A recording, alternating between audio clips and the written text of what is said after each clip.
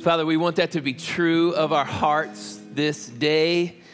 We want our hearts to sing no other name, not our own name, not the name of anybody else, not the name of any other thing. We want our hearts to celebrate Jesus and only Jesus, who is the only way to the Father, the only name under heaven by which we be saved, our only Redeemer, our only Savior, our only Creator. Nothing that has been created apart from Him. And so we lift up the name of Jesus. We want our hearts to sing only His name. And so Jesus, this morning, be honored in us, be honored among us, be honored in this place and in our worship. We lift you up and celebrate you. Where a smile comes to our face, a joy in our heart when we think about you, and we thank you, Jesus, for your love, for your grace. You are good. You are good. And we run into your arms this morning. We pray in Jesus' name. Amen. You guys have a seat.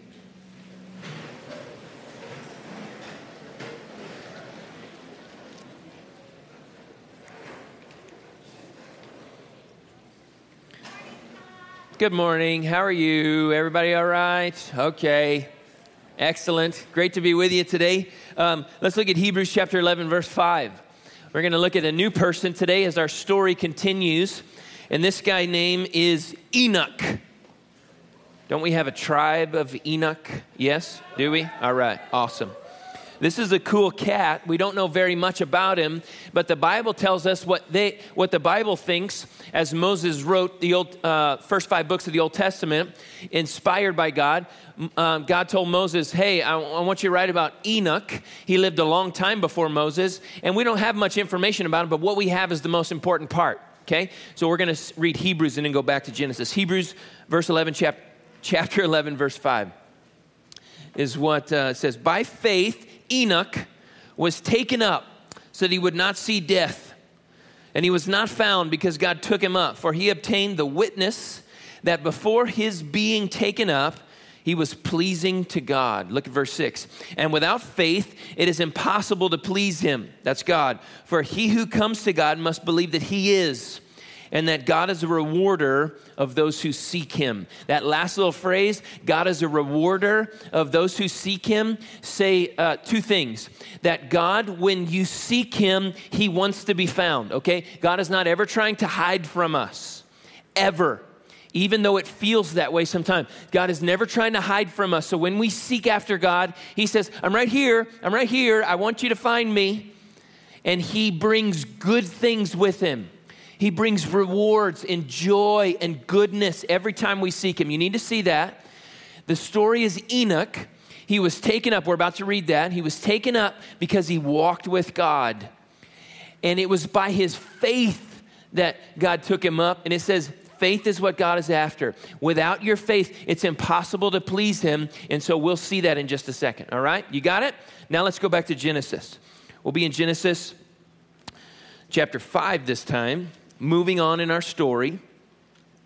And you need to know, as you turn to Genesis 5, or you look at it up on your screen in just a second, that where we've been. What we saw yesterday morning is one of the most important passages, I think, in our entire Bible when we talked about Genesis chapter 3. And we saw the enemy and the winner, okay? He's already won, by the way. We're just waiting for the time to run out. Okay? He's already won the battle. God has. Jesus has. He's already won. The story is written in the end as it was already happened, although we have time to play it out. Because God says, I want people, men and women, that's you. He wants people, men and women, everywhere to come to faith before history is over and judgment comes and eternity begins. So he is delaying for the sake of us. So we've heard about the winner. We've heard about the enemy. Do you remember the enemy strategy? You remember what he does? They all started with T. Do you remember? First, he took the form of something good. You remember? He twisted the words of God. And then he comes and tempts us. And by us. He wants us to walk away from God. That's the purpose of temptation, to separate us from God, okay? So he took the form of something good. He never comes scary. He always comes attractive. He twists the words of God. Remember, he says, hey, God's a bully. He doesn't want you to have any fun. Come with me and it'll be fun, right? And then he tempts you to pull you away from God. Remember that, because that's going to play out in the story of Enoch. Now in Genesis chapter 5, let's look at Enoch in verse 21. This is all the information we have about him, all right? Enoch, he lived 65 years and became the father of Methuselah. Then Enoch walked with God 300 years after he became the father of Methuselah, and he had other sons and daughters. So all the days of Enoch were 375 years, 65 years. Enoch walked with God, and he was not, for God took him. You got that?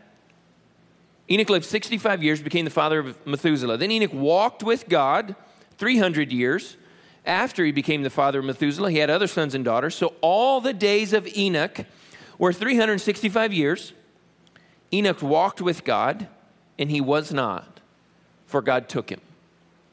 It's a very interesting phrase, what we have in our Hebrew Bible there. It says that Enoch was walking with God. It says that twice in that couple of verses that we read. You see it in your Bible or up on the screen. He walked with God, and then he walked with God. He says that. What does that mean?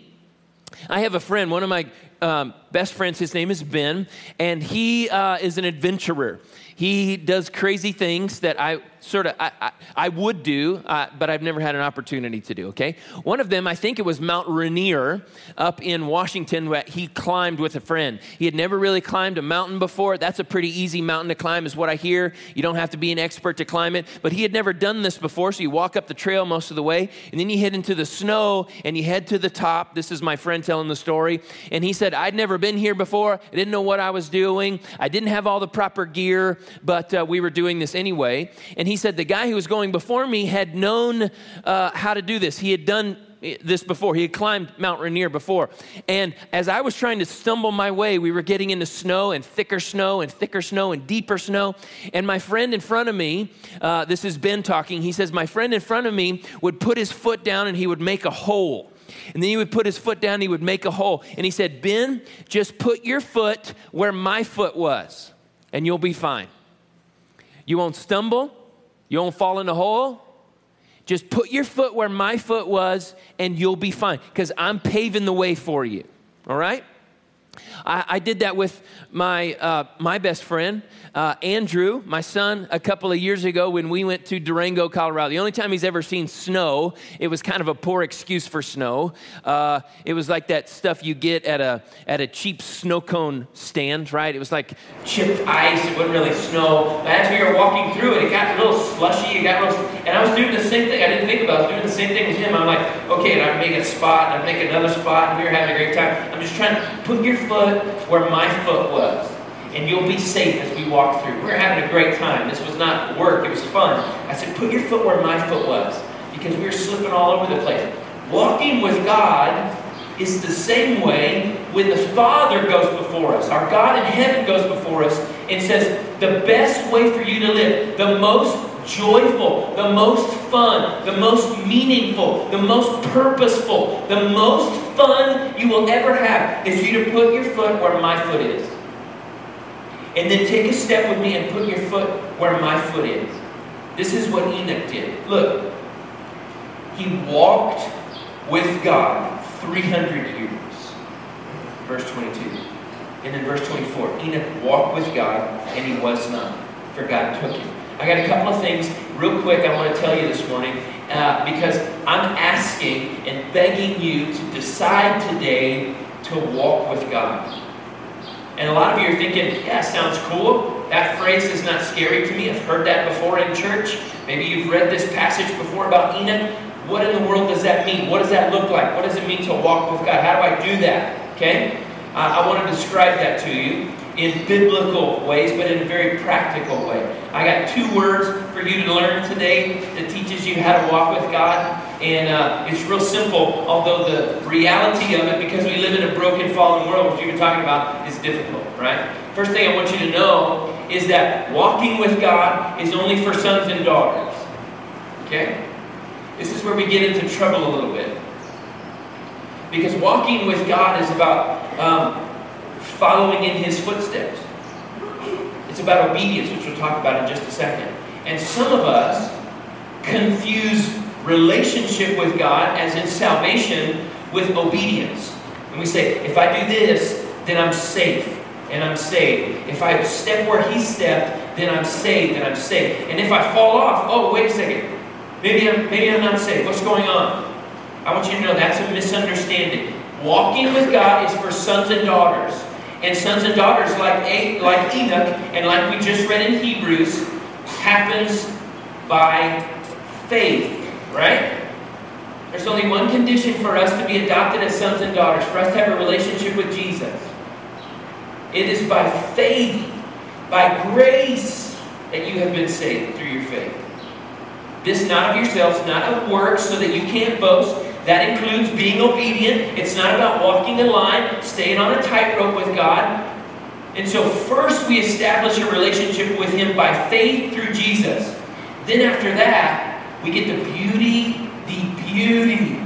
beautiful adventure of walking with Him. You understand? So walking with God is for sons and daughters. So if you're sons and daughters, here's how walking with God looks. It's really about two words. If you can remember these two words, and we'll explain it to you, I think that you'll be ahead. You'll understand a lot of your scripture when it comes to walking with God. First word is listen. It's really difficult. The first word is listen. And what I mean by listen is you need to be in a place in your life where you hear the voice of God. And you're saying, okay, great. I've never heard the voice of God. I've never had an experience like Enoch. I've never had an experience like Abraham, where I'm just walking along and all of a sudden this voice comes out of heaven. Abraham. And I'm like, God, is that you? Like, that's never happened to me. I've never, the shower head has never spoken to me. I've never had a dream. Thunder never came out of a blue sky and called my name. That's not what I'm talking about when it comes to the voice of God. That happened in reality and still can happen, understand me. But God has given us an amazing gift in His Word.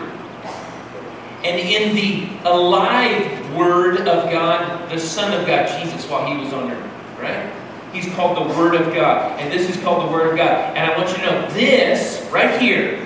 You can buy it for $19.95 at Walmart. Okay? So you don't think it's very special. But I want you to know this right here. The words of this inspired book is unlike any other book. And this is the primary way that God gives us His voice.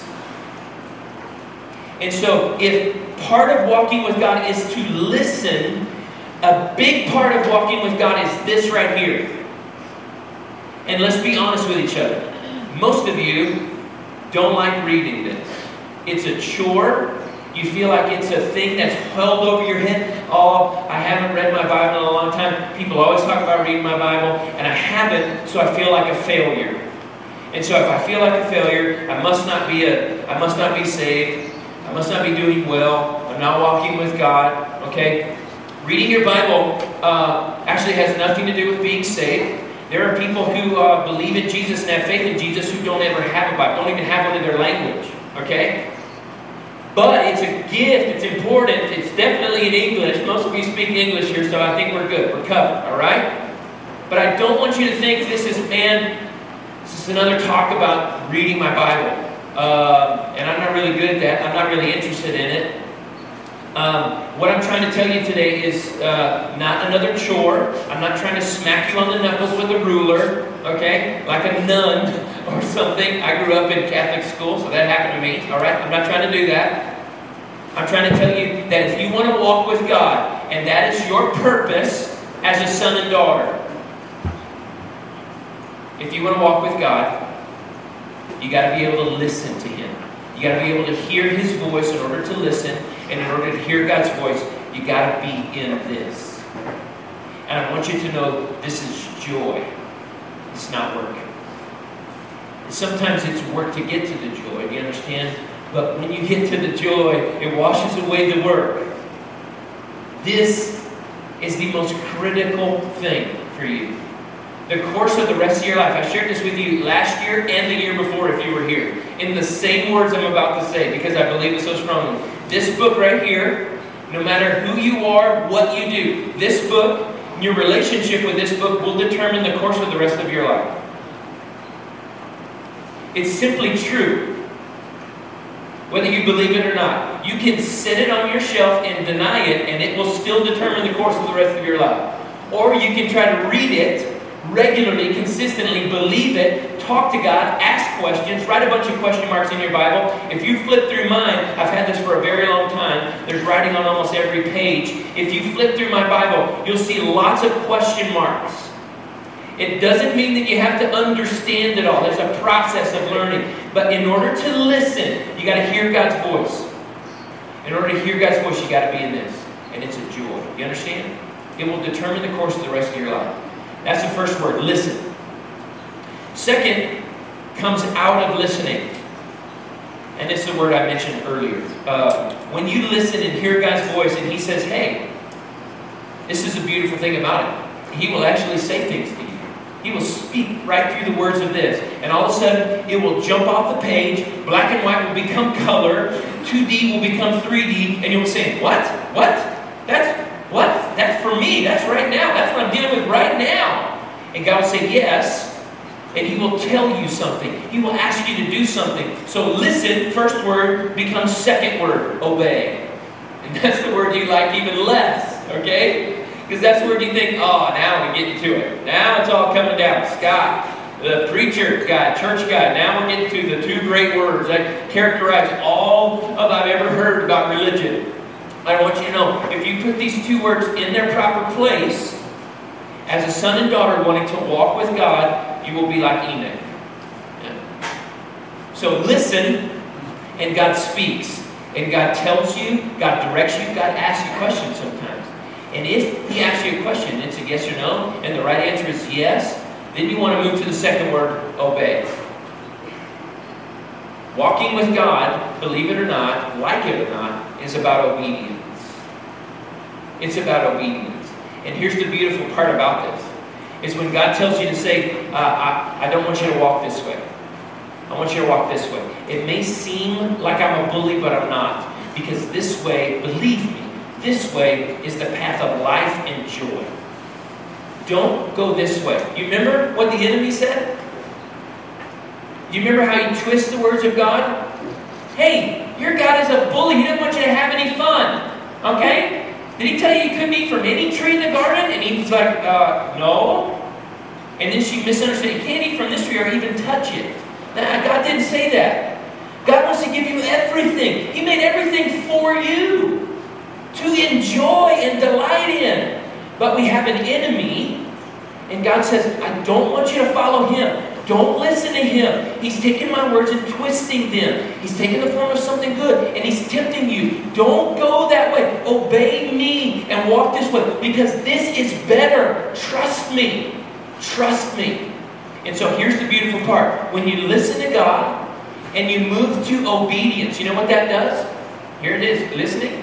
When you listen to God and move to obedience, what does obedience do? It makes you able to hear him better. You hear his voice better. It's clearer. It's more consistent. And then when you hear his voice and you obey, it's easier. And then when you obey, you hear him better. And then when you listen to him and obey, it actually becomes easier. Trust me, it does. And then when you obey, his voice becomes louder in your life. And then you move to obey and it becomes easy. You get the point? Do I need to keep going? When you listen to him, it becomes louder, his voice. It becomes a joy to read the Bible. It becomes a joy to talk about him with friends. And then when you listen and hear him, to move to obedience, it's easier. It's awesome. You want to do it. And then you move back to listening. And what the enemy comes and wants to do is, hey. That's a bunch of hogwash. Don't do that. You got the bully. There's no life and fun in that. Come on, fun? Seriously? Fun? Fun's over here. Life and meaning are over here. Talk to some friends who have walked a little while longer than you and ask them if life's over here. Ask somebody who's lived the life that you're thinking about living. Ask them. Honestly, ask them. Say, how did it turn out for you? When you woke up the next morning, did you feel good? When you woke up the next morning after that, did you feel good about yourself? Was there life and meaning there? If they are honest with you, they will get on their knees and say, no, don't do it. Do not do it. There was no life and meaning here. I was lied to. Life and meaning is somewhere else. I may not know where it is, but it is not here. Because the enemy takes the form of something good. He twists God. He tempts you to come over here because he has nothing to deliver. He cannot deliver on the promises that he makes. The enemy does. All he wants you to do is come away from God, to separate you from where life and meaning and joy is. And to walk with God is to listen and hear him, and to obey him, and then to listen and obey and listen and obey and listen and obey. I'm telling you, that is where life is as a son and daughter of God. In the time of Jesus, Jesus was called a rabbi because that's a term of leadership. In the time of Jesus, it was a teacher. It meant an instructor.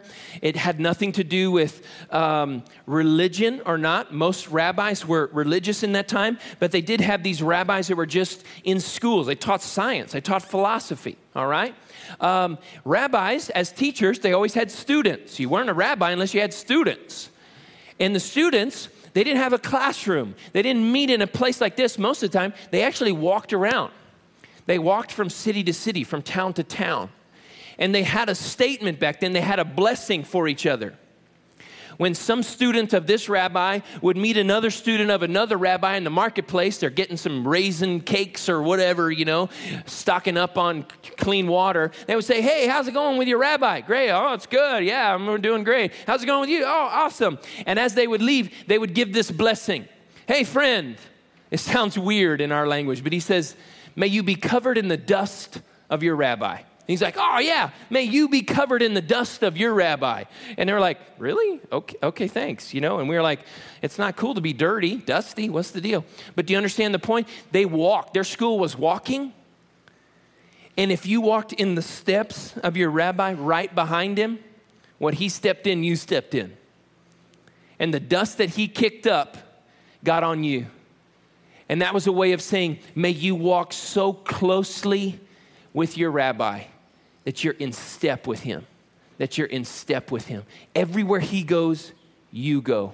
That's what it means to walk with God, to listen and obey, to listen and obey. You got it? To listen and obey. Those two words are not easy to forget. Listen and obey. Listen and obey. I understand that those may be difficult, not very exciting. But the reality of them is where life is where meaning is where purpose is, okay? Let me pray for you, and we'll bring Jerome up. Father, thank you for this beautiful text of Enoch, a guy we don't know much about. We just know that he walked with you in faith. It was about his heart. It was by his faith that he became a son. And then as a son, he wanted to walk so closely with you that every step you took, he took. And he walked so closely with you. He was so close to your heart, Father, that for some reason you just looked down at Enoch and you said, we are so close. I'm just going to skip the funeral, take him right up with me. I'm just going to bring him up because it's just a step away. He's just an inch away from me, and so there's no big deal. I'm just going to take him right up. And I pray, Father, that men and women in this place would walk with you that closely. He would hear your voice in our life that loudly, and then we would obey, and then we would hear you more, and then we would obey. And that's by grace, Father. Your word tells us that your grace teaches us and instructs us as a teacher to deny ungodliness and to live righteously and godly. It is by your grace that we do that, and so we're asking you this morning to give us great grace. Fill us with your grace so that we can obey and listen and walk with you. That's our prayer. That's what we want. We say we love you and we thank you and pray in Jesus' name. Amen.